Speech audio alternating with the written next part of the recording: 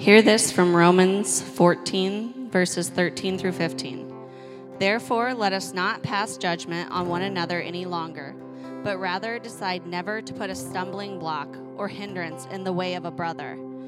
I know and am persuaded in the Lord Jesus that nothing is unclean in itself, but it is unclean for anyone who thinks it unclean. For if your brother is grieved by what you eat, you are no longer walking in love. By what you eat, do not destroy the one for whom Christ died. This is the word of the Lord. Thank you, Christina. Thank you, Manny. Church, you may be seated. And if you haven't already, please open up your Bibles, open up your apps to Romans chapter 14. Romans 14, verses 13 through 15 will be our primary text today. My name's Jason. I serve as one of the elders here at Church in the Square. It's good to be back in Romans.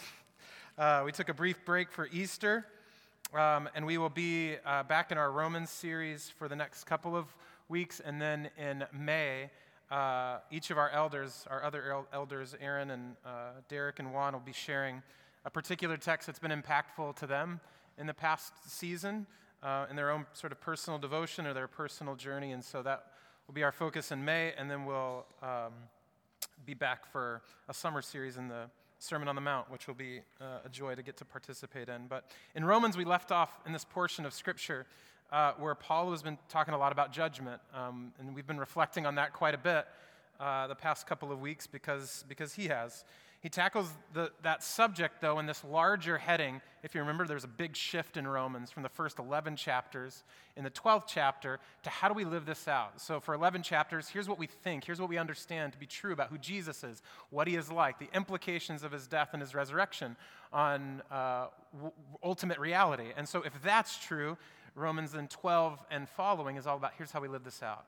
And so in particular in chapter 14, he's like, we need to be living in love. We need to demonstrate love to one another and no longer ultimately being conformed by the pattern of the world or even the way that the world demonstrates or talks about love, but to be transformed by the renewal of our mind. It says in Romans chapter 12, that's how we're supposed to love each other. And in particular, what that's going to look like is you're not going to judge each other. You're not going to look down your nose at one another. You're not going to presume yourself better than someone else, particularly because they live this Christian life out differently perhaps than you do, especially as it relates to these secondary issues. See, love is supposed to rule the way that not only we think, but the way that we live, the way we see each other.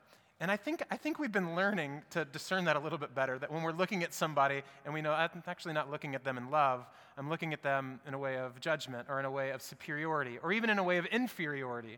See, we can look at somebody with pride or with shame, and love is neither of those things. Love is a confidence in who God is, who he's called us to be. And that's what I'd like to talk about today. I want to talk about how we've learned not only to let love guide our thinking, but now to guide our behavior. See, while the first portion of the chapter is dedicated to how we're supposed to think about each other, right, especially when we differ on these social matters of conscience, but this portion of the text, as we move more into chapter 14, teaches us how to be mindful about how our behavior impacts other people around us. And can you imagine if we actually got a hold of an idea like that? To not just do what I think I can and should do, but ultimately to ask, how will my behavior, how will this action impact my brothers and my sisters? Perhaps the ones in our small group, perhaps the ones around our own dinner table, perhaps the ones in our own building, or perhaps the ones who you're seated with right now. What does it look like to, before I take an action, to think about my church family? How will this impact them? What will it be like for them to experience this kind of behavior, this application of the gospel? In other words, what I think Paul is going to help us understand is just because you can do something doesn't mean you should. Just because you have the freedom to do something doesn't mean you should. And that's what I'd like to talk about today. I want to talk about limits. And we do not like limits, do we? We do not like them at all. Yet, limits are all around us. We are limited by our bodies. We're limited by the hours of a day, the days in a week. We're limited by our resources. We're limited by our social, vocational, and emotional capacities. And in fact, you have been wired this way. It's one of the reasons we love technology, is technology helps us, as writer Andy Crouch has communicated well in his book, The Life We're Looking For. It helps us believe, technology does, that we have superpowers that take us beyond our limits. We love technology because they help us to get past, these things help us get past our limits. See, whether it's a car or social media, technology promises a life without limits, and we love it for it, right? We love technology for promising and often delivering in some measure on those things. But what if limits are actually good? What if they're good for you? What if they're good for me? What if limits aren't just something we use to control our children, right? But actually something that we're meant to live under for our good and for God's glory and to be healthy and actually, what I think Paul is getting at, to really be free. Paul David Tripp explains that limits are part of God's good design. He says, everyone and everything has been designed by God with limits, and it never works, never results in anything good to try to live, minister, or lead outside the boundaries of limits that God has set. This is deeply counterintuitive, isn't it? Contrary to the way that we think and we learn to value and navigate our own lives and define freedom itself. See, but what Paul does in these 3 verses, though, is I think he helps us see the beauty of limitations, to see the beauty of them. In fact, he's going to show us paradoxically, I think, how true freedom is all about limits. True freedom is always limited. So here's how we'll organize our time to try to wrestle with this reality, this uncomfortable reality of limits actually being for your good and limits actually freeing you in many respects. We'll look at the freedom, that freedom is limited by our family, freedom is limited by our conscience, and freedom is limited by our love. So we'll follow Paul's text in each of those respective verses. We'll look at the limits and the beauty of family, of conscience, and of love. And to that end, I want to be available to God's Spirit. So let's pray, ask for his help, and then we'll get to work. Heavenly Father, we know that left to ourselves, we do and will make a mess of your word and of your world that you have created, the true and the good and the beautiful. And freedom is particularly one of those things that has undergone significant perversion in our understanding of what it means to truly be free. I know personally, I fight just about every limit that's put on me. I find it deeply American to do so. I find it deeply masculine to do so, very white to do so, to say that any limitation is not okay. So I ask for your forgiveness from the outset as you've been instructing me through this word. And so would you help all of us, Father, in the various ways and shapes, different ways that we fight back against limits. Would you open our minds? Would you help us to not build a wall of defense right now against hearing from your good and true and beautiful word today so that we can truly be free, truly be people who, as we have already sung about, for who the Son has set free, he's free indeed. We ask for your help in this in Jesus' name. Amen. So in context, Paul has been talking about freedom that we have in Christian community, if you remember, to disagree with one another, which is, again, also quite counterintuitive and wonderful, on these secondary issues that we might just see and say differently. And remember, the church in Rome is really diverse like ours here in Chicago. And it's something, though, that was very new to the ancient world. It was unique in history because as the Roman Empire begins to expand its borders, essentially national boundaries are disappearing. In other words, the lines that used to divide up people are no longer dividing people. And the Pax Romana, this sort of way of thinking and even of building infrastructure, began to bring people together that previously were apart. So that means in the church in Rome, some people grew up in Italy. Some were born in that country and in that city. Others had recently moved there with their families from all over Europe, all over Asia Minor, and all over Africa. And so that meant that some grew up worshiping these Greek and Roman gods and goddesses. Others grew up worshiping the God of the Bible. There were some who were rich. There were some who were poor. There were some who benefited from the systems in Rome and some who did not. There were men, there were women, there were day laborers, there were business people. Yet one thing that they all shared in common is that they had begun to enmesh, if you will, their spiritual life with their cultural values. And this is what Paul is trying to pull apart. That some things that you really value, those are traditions. They are not inerrant. But there are some things that are true that you should build your life upon. And he's helping us pull these things apart because when we don't pull those things apart, it always leads to judgment. So this is what Paul has been dealing with. It also led to church members then who were behaving in particular ways, wittingly or unwittingly, that were harming each other. So Paul now digs into this idea. See, after all, this eclectic bunch, now with all of this baggage, all of these different ideas about what is normative, about what it means to worship, what it means to follow God, what it means to be a spiritual being, what it means to be a good citizen, all those people are now showing up at the same worship gathering. And they're judging the music. They're judging the teaching, right? All based on these preconceived notions. They're all showing up at the same barbecue, talking about, I don't know if that's the way you cook that. I don't know if the way that's what you're supposed to serve. You're not supposed to put cranberries in that dish. Actually, you're supposed to pull, right? So it's these sorts of things. They're all in the same Bible studies. They're all even beginning to try to figure out, what does it mean to act like a family? What does it mean to be in this together when we have all of these different perspectives? That's the first limit then that Paul addresses. Our freedom is limited by our family. Look what he says, Romans chapter 14, verse 13. Therefore, let us not pass judgment on one another any longer, but rather decide never to put a stumbling block or hindrance in the way of a brother. Now, there's a wordplay going on here that is lost in the English language, but Paul's first century readers would have picked up on it immediately. See, the word decide that he says there, but rather decide, is the exact same word for judgment. It's the same root word, kina or krino. And the best way to convey this in our language is to say that Paul is asking, or really instructing his readers, don't make determinations on each other and on each other's value, but rather determine to take care of each other. Instead of judging each other, judge that you will not put a hindrance in the way of someone that you love. We should refuse, Paul says, to do anything that will cause our sister or brother harm. And to do that, you have to know your brothers and sisters. You have to see yourself as one who is identified within a family. You see, our freedom to do something is limited by our membership within a family. We don't act on our own. We act as family members. This is how we see ourselves. We don't just do what we think or what if we have an opportunity or an ability to do something. We think about its effect on the people in our lives, the people we identify with. Can you even imagine, church, if we became a people who thought this way, who limited our freedoms based upon what was best for our church family, not just what we were able to do and free to do? In other words, we wouldn't just look at the Bible and say, well, it looks like I can do that, as opposed to understanding, if I live this out, how will that affect my sister? How will that affect my brother? This is what Paul is asking us to take into consideration. And remember, what he's dealing with may be a little bit nuanced or different in actuality from what we're dealing with, but in principle, it's really helpful. He was dealing with eating meat.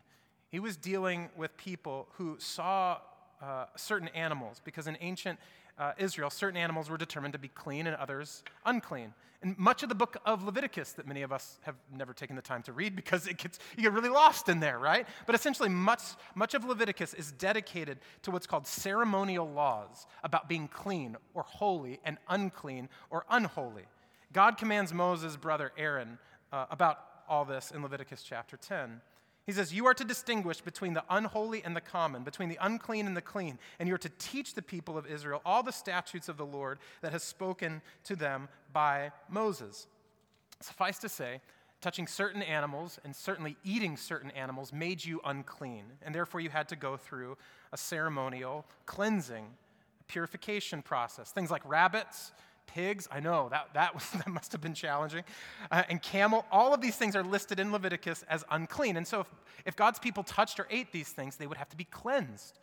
Now, here's what's important for us to understand. God is not saying that those animals are evil. They're part of his good creation. He's not calling evil what he created and called good. These things are not evil. That's not what the law is saying. Rather, what God was doing was teaching his people what it meant to obey, and he was shaping them through limits. The law was meant to shape God's people through limits. Reverend Martin Lloyd-Jones explains that the Levitical law was not based on the nature of things in and of themselves, but God had determined and chosen to make this distinction in order that he might discipline and govern his people. See, the law shaped God's people through limits for their good and for God's glory. This has always been who God was. He cared about shaping us through limits, teaching us who we are, who he is, through all that. However, In the wake of Jesus' death and resurrection, the Levitical purification system, in other words, all of these lists, the clean, the unclean, and getting clean after you've touched something that's unclean, all of that's rendered unnecessary. Why? Because Jesus now makes us clean. And Peter, the Apostle Peter, was wrestling with this once, and he had a vision. In fact, 3 times God gives him this vision of a sheet coming down with all of these animals on it, reptiles and birds. And he hears a voice, Peter does, and it says this, "Rise, Peter, kill and eat. What God has made clean, do not call common." And all the carnivores said, "Praise be to God," right? God calls all animals clean. Now we pull out the smokers, right? We pull out the barbecue. We have a wonderful time enjoying these things. And he says, nothing is common or unclean. God says, it's all good. I made it for you. Now, this is the complexity that, though, begins to puzzle the first century church in Rome. See, many grew up, these new Jewish Christians, they grew up learning these dietary restrictions since they were a kid. Can you imagine growing up in a household where certain animals, not only could you not eat them, but you could not touch them? My kids touch everything. They touch everything. So there's likely all kinds of discipline and reminders and constancy of this. This was beat into your head consistently, constantly, every single day. And now imagine you're following Jesus, you're trusting Jesus, you're trying to reconcile all you've grown up with, and you come to that first church barbecue, and they are crushing some bacon. And you're like, yo, this is not okay. This is not okay. It's easy for us 2,000 years later to say, yo, grow up. This is not a problem. Everybody knows it's delicious and wonderful. God made it. That's not what they were used to. That's not what they even read in the scriptures. They were trying to reconcile all of this. And many of the non-Jewish Christians, they were like, this is not a problem. In fact, they probably thought all of those dietary restrictions were quite silly. They didn't understand it. Therefore, some members in the church had a sense of moral freedom that others didn't. They had a sense that doing this was not only not sinful, but it was enjoyable. And so now they have a choice to make. Do they eat this meat in front of their Jewish brothers and sisters? Do we? What responsibility do we have in matters of conscience when we disagree, when there's freedom? So what Paul says, again in Romans 14:13, decide. This is what we do. In the middle of that, we decide. We make a judgment. We determine to never put a stumbling block or hindrance in front of our brother. Biblically, a stumbling block is a behavior and attitude which causes someone to sin. So Paul is not asking us to refrain from anything that makes anyone uncomfortable.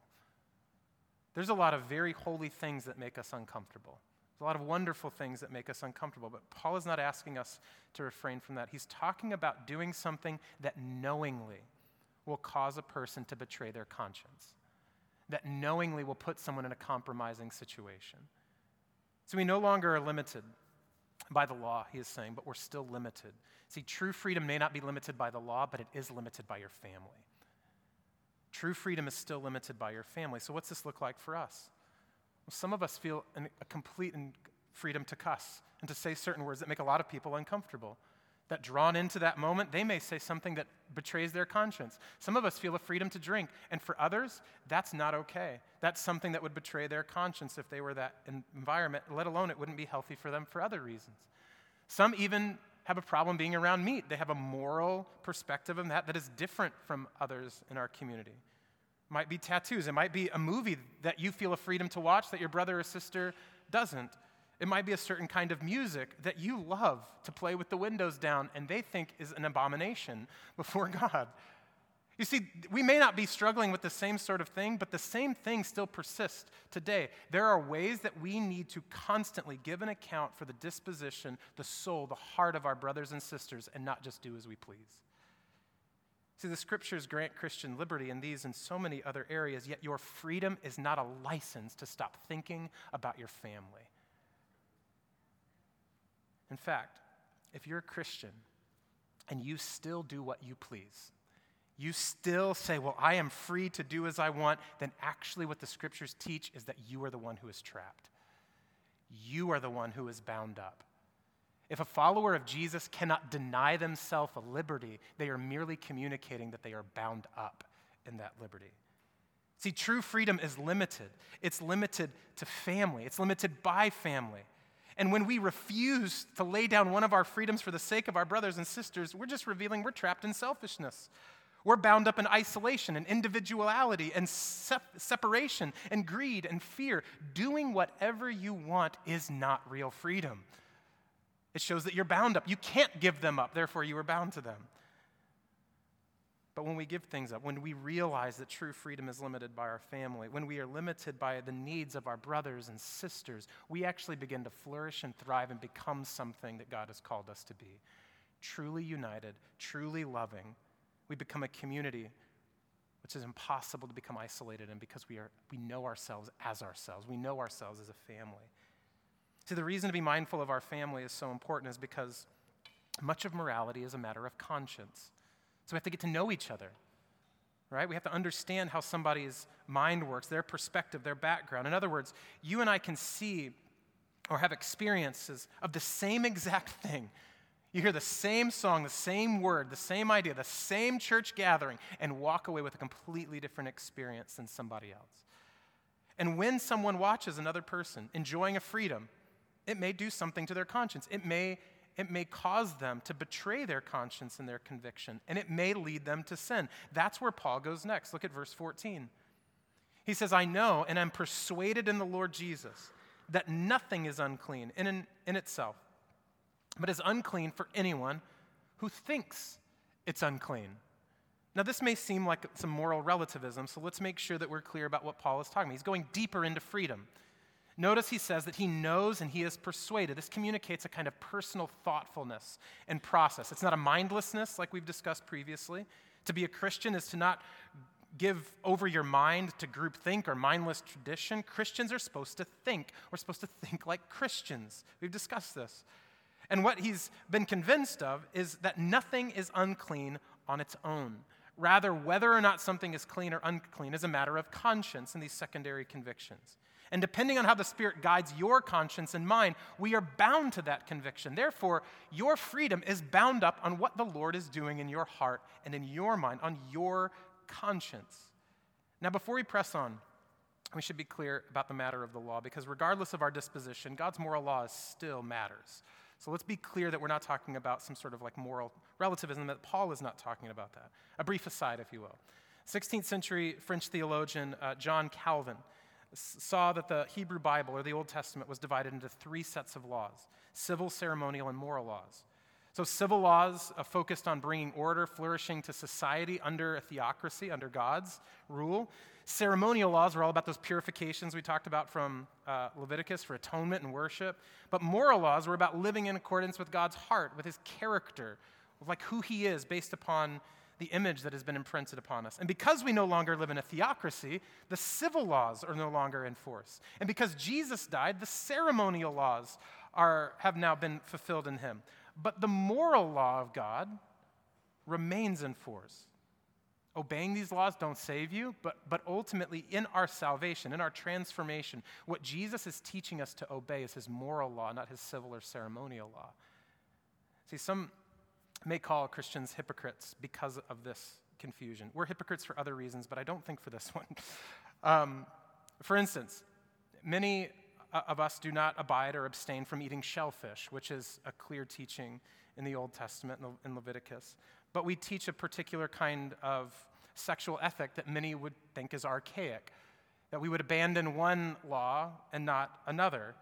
Well, those are two very different sets of law. One is ceremonial, and the other is moral. And so to understand which are still in force, we have to understand what kind of law it was and why it was that God communicated that. You see, what Paul knows is that the Levitical or ceremonial law has been fulfilled in Christ. So what once was a matter of the law is now a matter of the heart, about the conscience.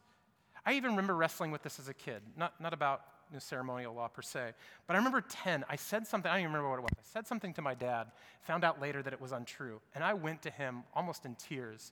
You know, as a self-righteous kid, that's a pretty tragic situation, right? So I go, Dad, if I tell you something that I think is right at the time, but I find out later that is wrong, is that a lie? Right? In self-righteousness, I want to be perfect, and so I have to make sure that's my whole moral aptitude. And so I think my dad wisely directed me to my heart. What was the disposition of your heart with that information? What was the disposition of your heart in communicating what you communicated to me? This is what Paul is getting at. That my heart around that information was convicted that this is the truth, even though ultimately it was not. See, what mattered was what I was thinking, what I was believing. What mattered what was going on in my heart and my motivations. See, Paul says that he knows something. He's persuaded in his conscience. However, this verse and this principle is actually not about Paul. It's about understanding where he's convicted, but it's more about the fact that as free as Paul might be, as convicted and convinced as he might be, as settled as his heart might be about something, his brother or sister, he is aware, may be just as convinced about something else, or about something the exact opposite of where he has arrived. And therefore, his freedom, like ours, is limited by our conscience, and so is our brothers and sisters. They can't do it. They can't eat meat. As free as you feel to watch that movie and eat that meal and enjoy that drink, your brother and sister may be just as convinced and convicted that they cannot. And you are not better than them. They don't love the Lord less than you do. But your freedom is meant to be restrained in order to take care of them because of your conscience and because of theirs. And so Paul is saying it is unclean for anyone who thinks that it is unclean. We're not talking about being flippant with God's law. We're talking about being sure that our conscience limits our freedom so that we can truly enjoy freedom, so we can truly be free with respect to what is civil, what is ceremonial, or if you like, cultural, what is distinct from your upbringing or your own perspective. Similarly to the previous limitation, I think we might think to ourselves, well, I'm my own person, I have my own conscience, and therefore I can decide what I do. And I think it's similar that when we believe that we can find a way around these limitations, we really reveal how limited we really are, how unfree we really are. Because it's not true. It's not true that we as followers of Jesus are meant to find ways to get around limitations so that we can really enjoy freedom. But in surrendering to those things, we find freedom.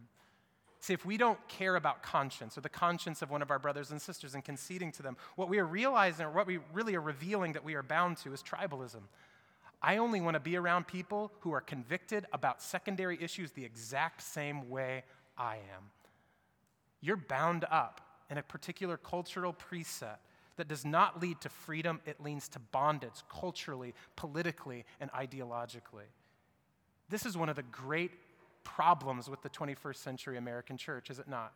That if you are not fully convinced and convicted the exact same way on 1,000 things that Jesus never said, then you are not my brother and sister, and that's a lie from the pit of hell. So church, we should not get around this. We should be limited not by our own conscience, but also by the conscience of our brothers and sisters, and see how free we actually become. Paul adds a third limitation. I think it's his most broad. In fact, I think it undergirds the other limitations. This is what's really a driving force that we felt underneath the previous two. See, the thing that ultimately compels you and me to give up these freedoms, if you were, to deny ourselves certain liberties that we could otherwise enjoy is love. Love is the thing that ultimately limits our freedom. Look how he concludes this passage in verse 15. For if your brother is grieved by what you eat, you are no longer walking in love. By what you eat, do not destroy, Paul says, the one for whom Christ died. Paul says if you're not mindful, considerate of your sister, of your brother, in fact, if you don't change the way you live in response to your brother or sister, your family members, you're no longer walking in love. Why? Because true freedom is always limited by love. True freedom is always limited by love, most of all. This is universally true, though I think we often miss the implications. Because what is it that we say at a wedding ceremony? Forsaking all others. What's happening? In their vows, a couple is choosing to limit themselves to a single partner out of love for the other. You see, we know that true freedom, or rather true love, is limited. But obviously, I know where your mind is going. We don't really look at marriage as freeing. It feels like the opposite, doesn't it? I mean, if you're just going to be honest this morning, whether you're married or not, marriage does not feel like a freeing experience. It feels like a complete constriction of everything that you thought you desired or wanted perhaps in life. See, many of us see singleness as freedom and marriage as a kind of bondage and settling down. We even pejoratively call it the ball and chain, right? We don't have a really high view of how much freedom marriage gives you. Yet when we give ourselves into marriage, we actually become free to become something that we otherwise could not have become. The scriptures talk about two becoming one. That is, when we are bound to marriage, we're free to become something new. In fact, in Ephesians, Paul says that something new points to something even more miraculous. He says in Ephesians 5, verse 32, this mystery is profound, and I'm saying that it refers to Christ and the church. See, when we are bound in marriage, we're free to become this living, breathing metaphor that points people to the gospel. This truism, though, is not relegated to marriage. Singleness bears out, I think, the same ethic, though in a very different way. See, in fact, Christianity was the only worldview in the ancient world that saw singleness as a fulfilling, life-giving season or even a lifelong status. When Paul talks about singles, he writes to the church in Corinth, he says this, to the unmarried and to the widow, I say that it is good for them to remain single as I am. Now, why would Paul say this? Paul is saying that contrary to the cultural value that you can live a deeply fulfilling, faithful, and loving life without being married. And in the ancient world, everything, all of your value and honor and worth was based upon your family. And so nobody stayed single because everybody wanted honor in the culture. And so in the midst of that cultural dynamic, Paul says, actually, if you're not married, it's not only okay, there's a lot of worth, honor, and joy that you have not compromised. If you are single, he says, don't be too eager to change your status. Don't think the good life is waiting for you only after you get married. You see, the limitations that we experience when we are single are different than the limitations that we experience when we are married, but it leads to a similar kind of freedom. A freedom to express ourselves through love by taking on limits. See, in our singleness, we're limited. Rather, we are limiting ourselves of certain romantic liberties, which others don't, out of love for a community, out of love for friendship, out of love for a future spouse perhaps, out of love for the Lord. And denying ourselves certain liberties in our singleness, we are free in singleness to enjoy something that the world perhaps does not know of, which is peace of mind, surety, holiness, purposefulness, mission. We are free to become something new. When we're limited by love in singleness, we experience true freedom just as much as a married couple may. Because ultimately, freedom is not about your status. Freedom is about your surety in Christ. See, along with these more intimate expressions, Paul is telling us that we ought something about that it gets fundamentally expressed in Christian community. See, out of love for those around us, we limit our freedoms. In doing so, we not only walk in love, but we actually embody the gospel. Notice he says that when we walk in love, we don't destroy the one for whom Christ died. You see, this is fundamental to the Christian community because it's fundamental to who Christ is and what he's accomplished. Christ limited himself out of love for us. The Son of God is the one, is he not, who had no limits, who was eternally without limits, yet was this limitless God, steps into real space and real time. He who was most free allowed himself to take on limitations. The limits put on his divinity, limits put on his nature, limits put on his experiences. He became part of a human family. He put limits on himself. He embraced limits. He was limited by not only his conscience, but that of his heavenly Father. He limited himself to the bondage of sin and death, but not to give us limited powers and a completely autonomous life. Jesus did not take on limits so that you would never know one. He took on limits so that you would see how beautiful they are. He took on limits so that you and I would realize that's where true freedom lies. That's where true liberation is. Ironically, he frees us to give us a new kind of bondage. Of course, this is still so deeply counterintuitive and countercultural, but Jesus explains this to his disciples. By the way, it's always important to remember, the disciples are not this wonderful bunch of people who did everything right, whose example we're supposed to try and follow. They're deeply exposing of our spiritual condition and give us great hope that our God is a God who repeats himself. He's a God who walks with us. He is a God who loves us despite all of our brokenness. And he says this to them, Perhaps you've heard it before. He says, "Come to me, all who labor and are heavy laden, and I will give you rest." But then he says what? "Take my yoke upon you and learn from me, for I'm gentle and lowly in heart, and you will find rest for your souls. For my yoke is easy and my burden is light." This is incredible. We don't think of rest often this way at all. Notice he invites the weary to come to him. Love that. He promises rest. Love that. But then he says what? "Take my yoke." That's odd. A yoke was a wooden harness fit for a beast of burden to plow a field. In other words, Jesus is saying, come and lay down one burden and take on another. This doesn't seem freeing at all, does it? It's deeply uncommon in Jesus' day for there to be a single yoke for one animal. And Jesus oddly calls this my yoke. In other words, Jesus is saying, I'm going to get into this one with you. Lay down the yoke that I'm not a part of. Take on my yoke and I'll be in it with you. In other words, what's Jesus saying? I'm going to carry the burden with you. I'm going to be limited with you. I'm going to wear this bondage with you. We are freed, in other words, to be bound to Christ. And this new limitation actually brings you real freedom. Why? Because unlike every other back-breaking limitation that you can ever take on, this freedom, this limitation of family, this limitation of conscience, this limitation of love, his freedom will give you life. His limits will give you life and true freedom. 20th century author Elton Trueblood explains it this way: we have not advanced very far in our spiritual lives if we have not encountered the basic paradox of freedom, to the effect that we are most free when we are bound. Trueblood goes on to explain that not just any bondage will do. It's not that limitations are always good.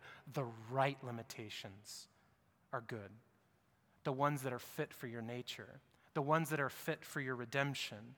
Not just any limit will do. The right limits are freeing. The wrong limits are crushing. What Jesus is saying in Matthew and Paul here in Romans is that every other limitation will ultimately destroy you. And most of them look like freedom at first. All of those will destroy you, but the limitations of Christ that he will put on you will actually free you. They free us as a church family because that's how we're designed. You and I were made to be part of a family. You and I were made to have our conscience connected, our bodies, our minds, and our hearts and our behavior. You and I were meant to share in sacrificial love. See, only the limits Jesus puts on your life are made for you. They are made to enable you to flourish, enable us to thrive as a people. So I wonder, what may it look like to allow Jesus to constrict your life in a way that's good for you? What constrictions, what limits are you rejecting now that actually will lead to your freedom?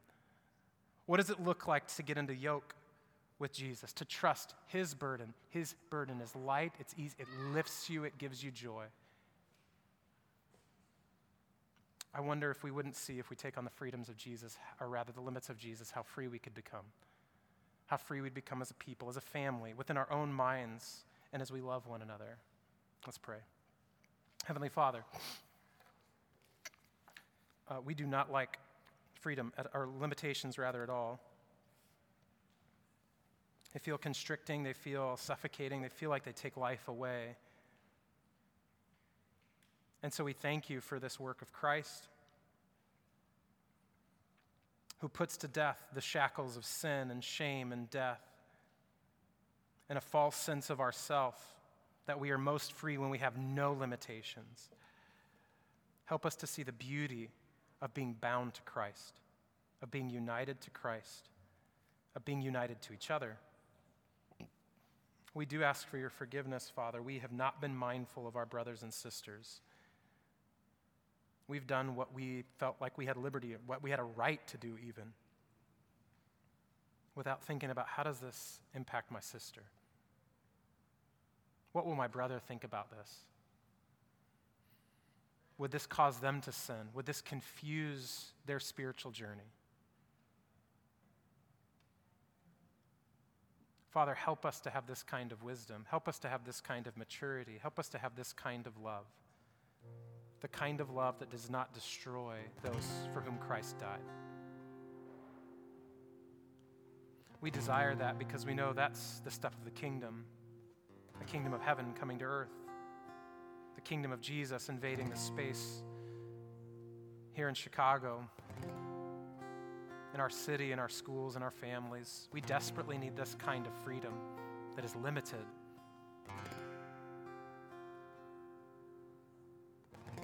Would you bring to mind now even ways in our hearts and minds, in our rhythms, our routines, where we're rejecting the limits of family, of conscience, and of love, so that we can truly be a people whom the Son has set free, who are free indeed. We pray in Jesus' name, amen. Church, would you stand and sing with us?